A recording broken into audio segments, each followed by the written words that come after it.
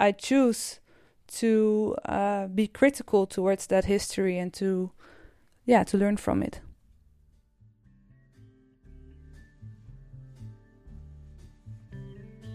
In the first episode, you heard the story of Ranald Macdonald, the man who traveled to the land of Japan when no one was able to enter it. This episode will tell the story of Lala and Lara, who won the Ranald Macdonald Prize with their book. But first, what actually is the Ranald Macdonald Prize about? And where did the foundation come from? Around 40 years ago, a few different people from all over the world found themselves stumbling upon the name of Ranald Macdonald in books, or they found his autobiography in their local library. They were amazed by his extraordinary but forgotten life. These individuals in America and Japan, but also in the Netherlands, found each other, and the Friends of Macdonald Foundation was born. Their goal was and still is to learn more about him and try to make his story better known, to keep the memory of Ranald Macdonald alive. One of these people is Fred Dijs, the secretary of the Dutch Connection. In 2007, he read a footnote in a book about the hunting of whales. And in this footnote there was this certain Ranald Macdonald, and they referred to a biography by Frederick Schott. I bought a biography, and then I said, this is my guy, Ranald Macdonald, a normal guy who did something very, very exceptional. He went around South America on a whaling ship, and it took him years to come into Japan. To me, that's over my horizon, you know. Fred traveled around the world with one of his friends to follow the path of Ranald Macdonald. And he met these other people who were also intrigued by his story. In Japan, there were always people waiting for us, and this was fantastic. So you related to him in a way? Well, of course, it's a stranger to me. But his drive is really an inspiration for me. Yeah. Every year, the Dutch organization offers a prize to an artist. We choose a book, pictures, whatever, and we choose work which sheds a new light on the relation between Asia, Europe and North America. We call it a new window on the world. We give the award to work that is really turning stuff upside down.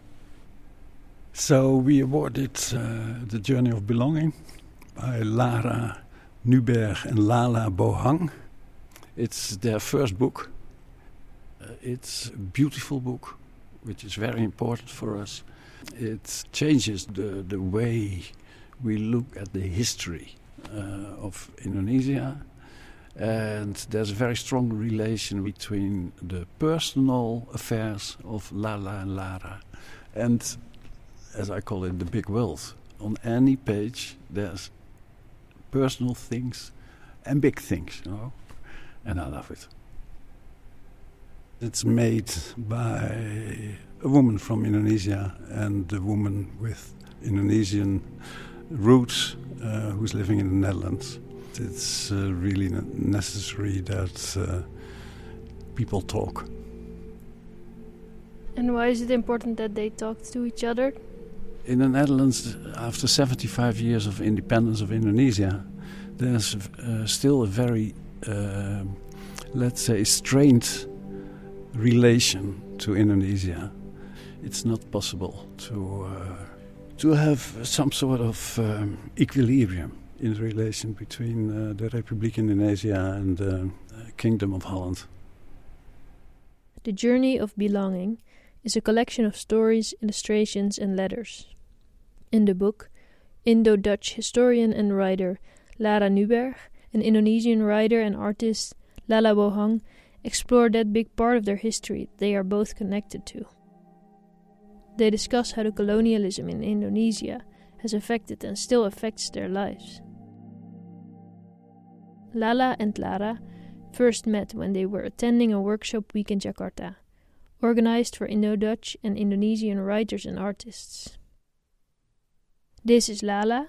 The moment that we met the Indonesian and Indo-Dutch creators and artists in Jakarta, it's rarely happen, right? It's a special moment. Yeah, I think it's the first time that it happened like this. And this is Lara. It's the first time since Indonesian independence, I think, that people of mixed descent who move to the Netherlands work together with people in Indonesia. We are third generation after the Indonesian independence, so it's super controversial because Indo-Europeans in the Netherlands, yeah, I'm sorry to say, but a lot of older generations, they are quite racist and they don't feel connected to Indonesia as a sovereign country, because they say like, yeah, we are from the Dutch Indies, we are Indo-Dutch, so of course it's fine that Indonesia has their own country now, but it's not our country. We are not from there, we are from the Dutch Indies. And I'm constantly arguing with these kind of people like, okay, you're right, you were born in the Dutch Indies, but where do I get the color of my skin from, or my hair color? It's from Indonesian people, so we have to find the connection again. And I think we lost the connection. So I'm really happy that there's now a younger generation that is open to make work together with Indonesian artists, because, yeah, I think we can learn a lot from each other. I think we decided it quite quick, right, Lala, that we wanted to make a book? In their book, Lala and Lara also write about the history of their families. You can also read personal letters they wrote to each other. At first, we talk a lot about food, right, Lara? When we talk about the cross-culture in food, I just realized that the story, the history is not only about the war and not only about who died at the war, but it's about what's happening in our house, what's happening in the household. And the women also, play an important part of the history, but it's rarely being talked about, maybe because it's considered as less important. When we are the younger generation, we kind of see the World War II and the independence, it's already far away. I mean, we don't really feel like easily emotionally attached to the history. But when you start from the personal history, from your family, then you will expose yourself to more broader context from the history, from family. I think that's the magical thing about, starting from your family, because, yeah, it suddenly feels close and real and important and urgent.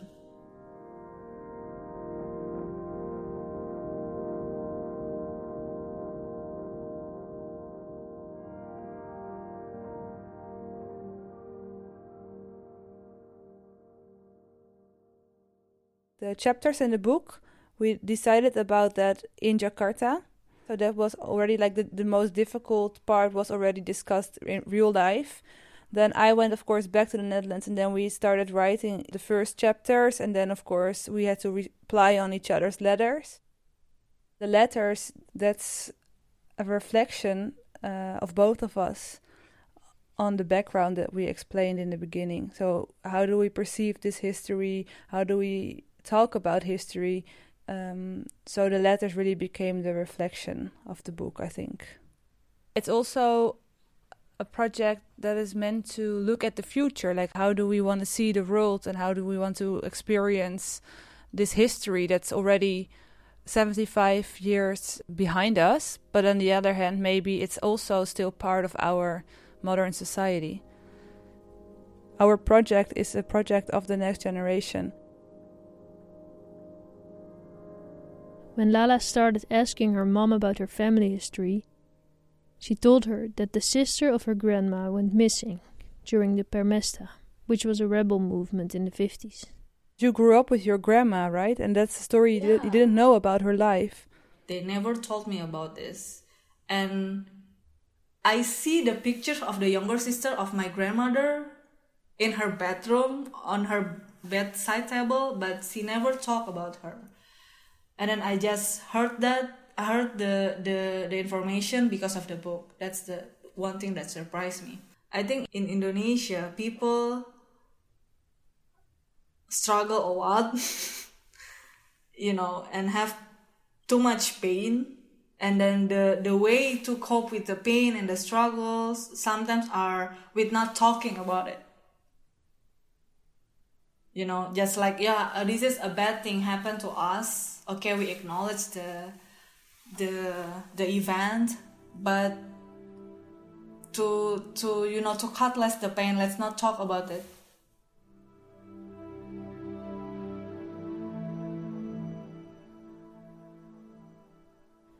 And how was it to ask your family about their history, Lara? Well, what Lala just said about the fact that people in Indonesia don't talk about their pain because it's maybe easier to just stay silent about it and then just like accept the way life goes and then just go on without transferring knowledge and pain to the next generation. I think that's something that we do in the Netherlands as well. I think the stories about the Second World War, for example, and the things that my grandmother told me about her childhood growing up in the Dutch Indies. She also only talked about the nice things because I think the painful things were just too painful to tell to your grandchildren. And then it's always easier indeed to just stay silent about it and talk about food or tell a nice story, like a funny story, instead of a sad story. I knew my grandfather was a Jewish guy who grew up during the Second World War, and then the moment the Germans left the Netherlands, he went to Indonesia to fight against Indonesian independence. And that's where he met my grandmother in Medan in Sumatra. And that's the story I knew. I mean, they told me this, but they never told me how they experienced that. And the first time when I went to Indonesia, I thought, wow, my grandma grew up here in Sumatra until she was 23. And then she suddenly had to leave the country and had to start all over again. And then I started questioning, like, oh, why did she never tell me about that migration period? And why was she so sure of becoming a Dutch citizen instead of becoming an Indonesian citizen? I mean, she could have stayed there. She could have lived a life in the place where she was born, but under a different government. But she chose to stay Dutch and to come to the Netherlands, and I just wondered why, and we never talked about that. So I only knew like the big facts, but I never knew their motivation or their reflection on the decisions they made. And since I couldn't ask them anymore, I just decided to research those questions. And then I, of course, started to read more books, and I wrote my master thesis about the experience of Dutch soldiers in the period 1945-1950, where the Dutch tried to recolonize Indonesia. And then I started to understand the choices they made. Now I know why my grandmother chose to become Dutch or to stay Dutch, and I know why my grandfather always thought that he did a good thing in Indonesia. But I can also say, like, okay, I understand their experiences, but I want to learn from this history, and I don't want to repeat their choices based on actually white supremacy. Like, the Dutch thought that they had the right to rule over Indonesia. Well, I can understand that my grandfather thought like that, but I don't want to think like that, you know? So it's also a sort of mirror. Now that I know that history, I can choose, like, okay, do I want to repeat their point of view, or do I want to create my own point of view and say, like, okay, now I can learn from history. Because as long as things are not being discussed, you can also not reflect on them, and it also means you cannot learn from it then. I choose to be critical towards that history and to learn from it. It's a process, you know, so we are in the middle of that process, and I think Lala and my book are part of that process. I really want this book to be published in Indonesia because I want people who read this book, they will have also the curiosity to ask about their personal history in their family, because I think that's important. And I think that's how the younger generation in Indonesia will become more aware about the history, because it feels close to them. Yeah, I think that's my main attempt through this book.